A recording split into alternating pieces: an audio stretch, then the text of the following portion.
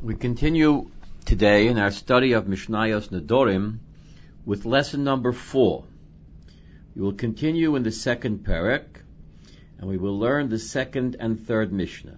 Nedarim, Perek Beis, Mishnah Beis, and Mishnah Gimel. Mishnah Beis begins that suppose a person says Korban lo ochaloch, that a korban, which is a dovar hanodur, that which I will not eat from you. Now this is not a neder, because it seems that he is saying that which I won't eat from you should be like a korban. No. But he's not saying anything about that which he will eat. Number one. Number two, this language, korban lo ochaloch, sounds very much like a shvuah, like an oath, as if he's saying, by golly, by korban, lo ochaloch, I won't eat from you. Or if he says, korban she'ochaloch. The Gemara explains that this means that a person said not quite the words korban she'ochaloch, but rather ha korban, hey aleph korban. That's as if he said chayei ha-korban, ha, by the life of the korban, she'ochaloch, I will eat from you, meaning I swear about eating from you, meaning I won't eat from you. Or if a person says lo korban lo ochaloch, which seems to indicate that which I will not eat from you will not be a korban. But what I do eat from you, that should be like a korban. So, therefore, in all these examples, mutar. He has said nothing. This does not consider a neder whatsoever. Indeed, the Gemara explains that this latter case, lo korban lo ochaloch, which one can derive from there and say, well, not a korban is what he won't eat, but yes, a korban, what he will eat. We can't do that, because this Mishnah is following Rab Meir, and Rab Meir says, Rab Meir does not hold from the principle of michlalav ata shomei hein, that when there's a negative statement, you can derive the inverse positive statement. He does not believe in that principle of michlalav, from a no, a negative statement, ata shomei hein, you can derive a positive statement. So therefore, in all these examples, there has been no neder. But suppose a person says shvuah lo ochaloch. Well, that's an oath. That's a shvuah all the way. I swear I won't eat what's yours. Or if a person says shvuah she'ochaloch, does that mean I'm making a shvuah? I'm swearing that I will eat with you. So the Gemara explained that there's a scenario here, a background context. What's happened here is the person's friend was saying to him, come eat by me, come eat by me. And he said, no, I don't want to eat by you. Come on, eat with me. And he says again, no, I won't eat from you. And the fellow keeps pestering him and says, come on, eat by me. And he keeps saying, no. And then finally he says, Shavua she'ochaloch. Well, then, of course, we understand. It doesn't mean I swear I'm going to eat with you, but it means I swear about eating with you, meaning I swear I will not eat with you. Or, if a person says, lo shvua lo ochaloch, that which I will not eat from you should not be prohibited by an oath. Now, in this case, the Gemara explains in Masechah Shavuos, Daf Lamed Vav Amud Beis, whereas Rab Meir holds in the rest of the Torah, and we do not say Michlal Lav Ata Shomei Hein. We do not say that we can derive a positive inference from a negative statement.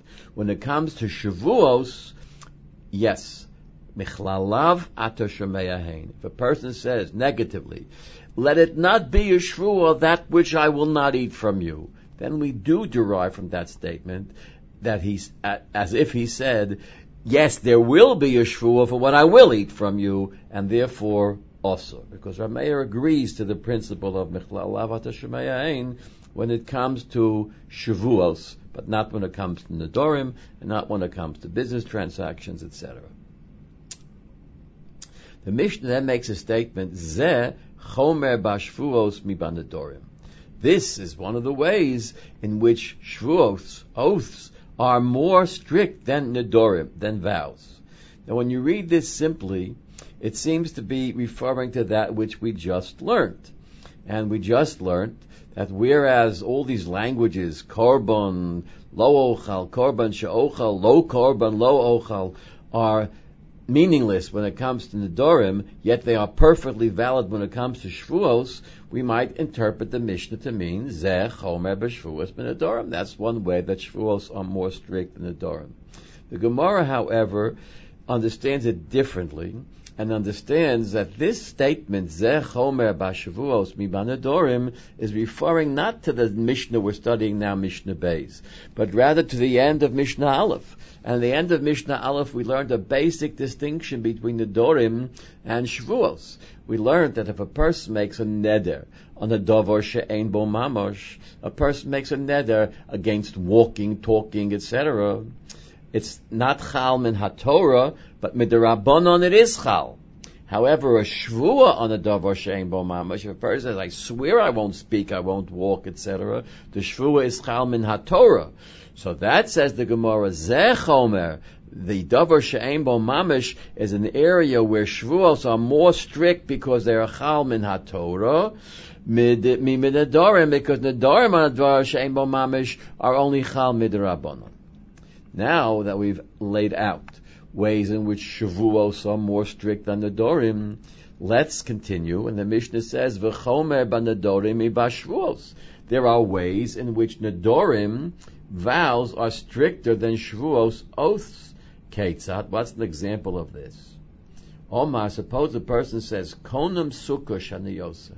The sukkah that I will build for Yom Tov Sukkos should be konam, should be also like a neder. The sukkah is an object, the davar sheyesh bo mamash, but it's an object of a mitzvah. Nevertheless, the neder takes effect.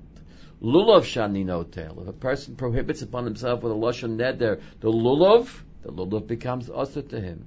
Tefillin, similarly, tefillin shani maniach. Banedorim, when it comes to nedarim, it's also. The reason is, as we've stressed many times already, a neder is an isur cheptza. A neder takes place upon the object. Though the object is a sukkah, a lulav, tefillin, the neder takes effect, and the person now cannot use that sukkah, that lulav, that tefillin. He can use another sukkah, lulav, or tefillin, but not this particular one because it's also to him, but a neder. But bashvuos mutar. If a person says, I swear I won't use the sukkah, I swear I won't use the lulav, I swear I won't put on these tefillin, then bashvuos mutar, that second oath does not take effect at all. She'ein nishboyim la'avar hamitzvos. One cannot take an oath to violate a mitzvah. The reason being the principle of mushba va'omed mehar Sinai. Every one of us, every Jewish person, long ago, before we remember, so to speak, before we were born in actuality, made an oath. We made an oath in Har Sinai that we're not going to eat chazir, we're not going to eat camels and rabbits, and we are going to sit in the sukkah on Sukkos and use the lulav on Sukkos and put on tefillin just about every day of the year. So we already swore. A second oath that I make now not to sit in the sukkah, not to use the lulav, not to put on tefillin, can't be chal. Ein shvua chal shvua. I already swore once. I swore on Har Sinai. Ein nishboyim la'avor al hamitzvos. The Mishnah continues now, Mishnah Gimel. Yesh neder besoch neder. There's another way in which nedarim are stricter than shvuos. Yesh neder besoch neder. It's possible for one neder to take effect, and then again for another neder to take effect. However, v'ein shavua b'soch shavua. You can't have an oath take effect, and on top of it, a second oath take effect. Ketzad. What's an example of this? Omar, if a person says, Hareini Nazir im ochel, I'm going to be a Nazir, and the basic duration of a Nazirus is 30 days. So he says, I'm going to be a Nazir if I eat this banana. And then he says again, Hareini Nazir im ochel. I'm going to become a Nazir if I eat this banana. And he eats the banana once, he has to conduct not one Nazirus, but two, because he said twice, Hareni Nazir, Hareni Nazir. Now, although there is a now, if he eats the banana, Chayav al kol achas v'achas, he must conduct two Nazirusim. The Rambam, although there's a dispute about this, however, the Rambam writes in Hilchos Nedarim Perek Gimel Halacha Beis that the same thing would be true not only for a Nazirus type of a vow, but any vow. If a person says, I'm making a vow, I'm going to give a korban if I eat this cookie. And again he says, I'm going to make a vow if I ate that cookie. I'm going to bring a korban if I ate this cookie. So, and he eats the cookie, Chayav al kol achas v'achas. He has to bring two korbanos. V'chein kol kiyotze boseh. Now, there's a discussion about this. I refer you to the Lecha Mishnah on the Rambam and Hilchos Nedarim Perek Gimel Halacha Beis, and the Tiferes Yisrael, the commentary on the Mishnayos. And many Rishonim disagree with the Rambam and say, Tosfos, for example, that this only, the Mishnah is giving an example about Nazirus because it's only Nazirus which works this way. Otherwise, one neder cannot take effect, so to speak, on top of a previous neder. But be that as it may, a shvua certainly cannot take effect, one shvua upon the other. Shvua shelo ochal. If a person says, I swear I won't eat by Ruvain's food, or I swear I won't eat lima beans, and then again he says, I swear I won't eat by Ruvain's food, or I won't eat lima beans the second time, eino chayav ela achas, because the second shvua cannot take effect, cannot be superimposed, so to speak, upon the first shvua. And so we have completed Mishnah Beis and Mishnah Gimel of Perek Beis, and we've completed lesson number 4 in our study of Mishnayos Maseches Nedarim.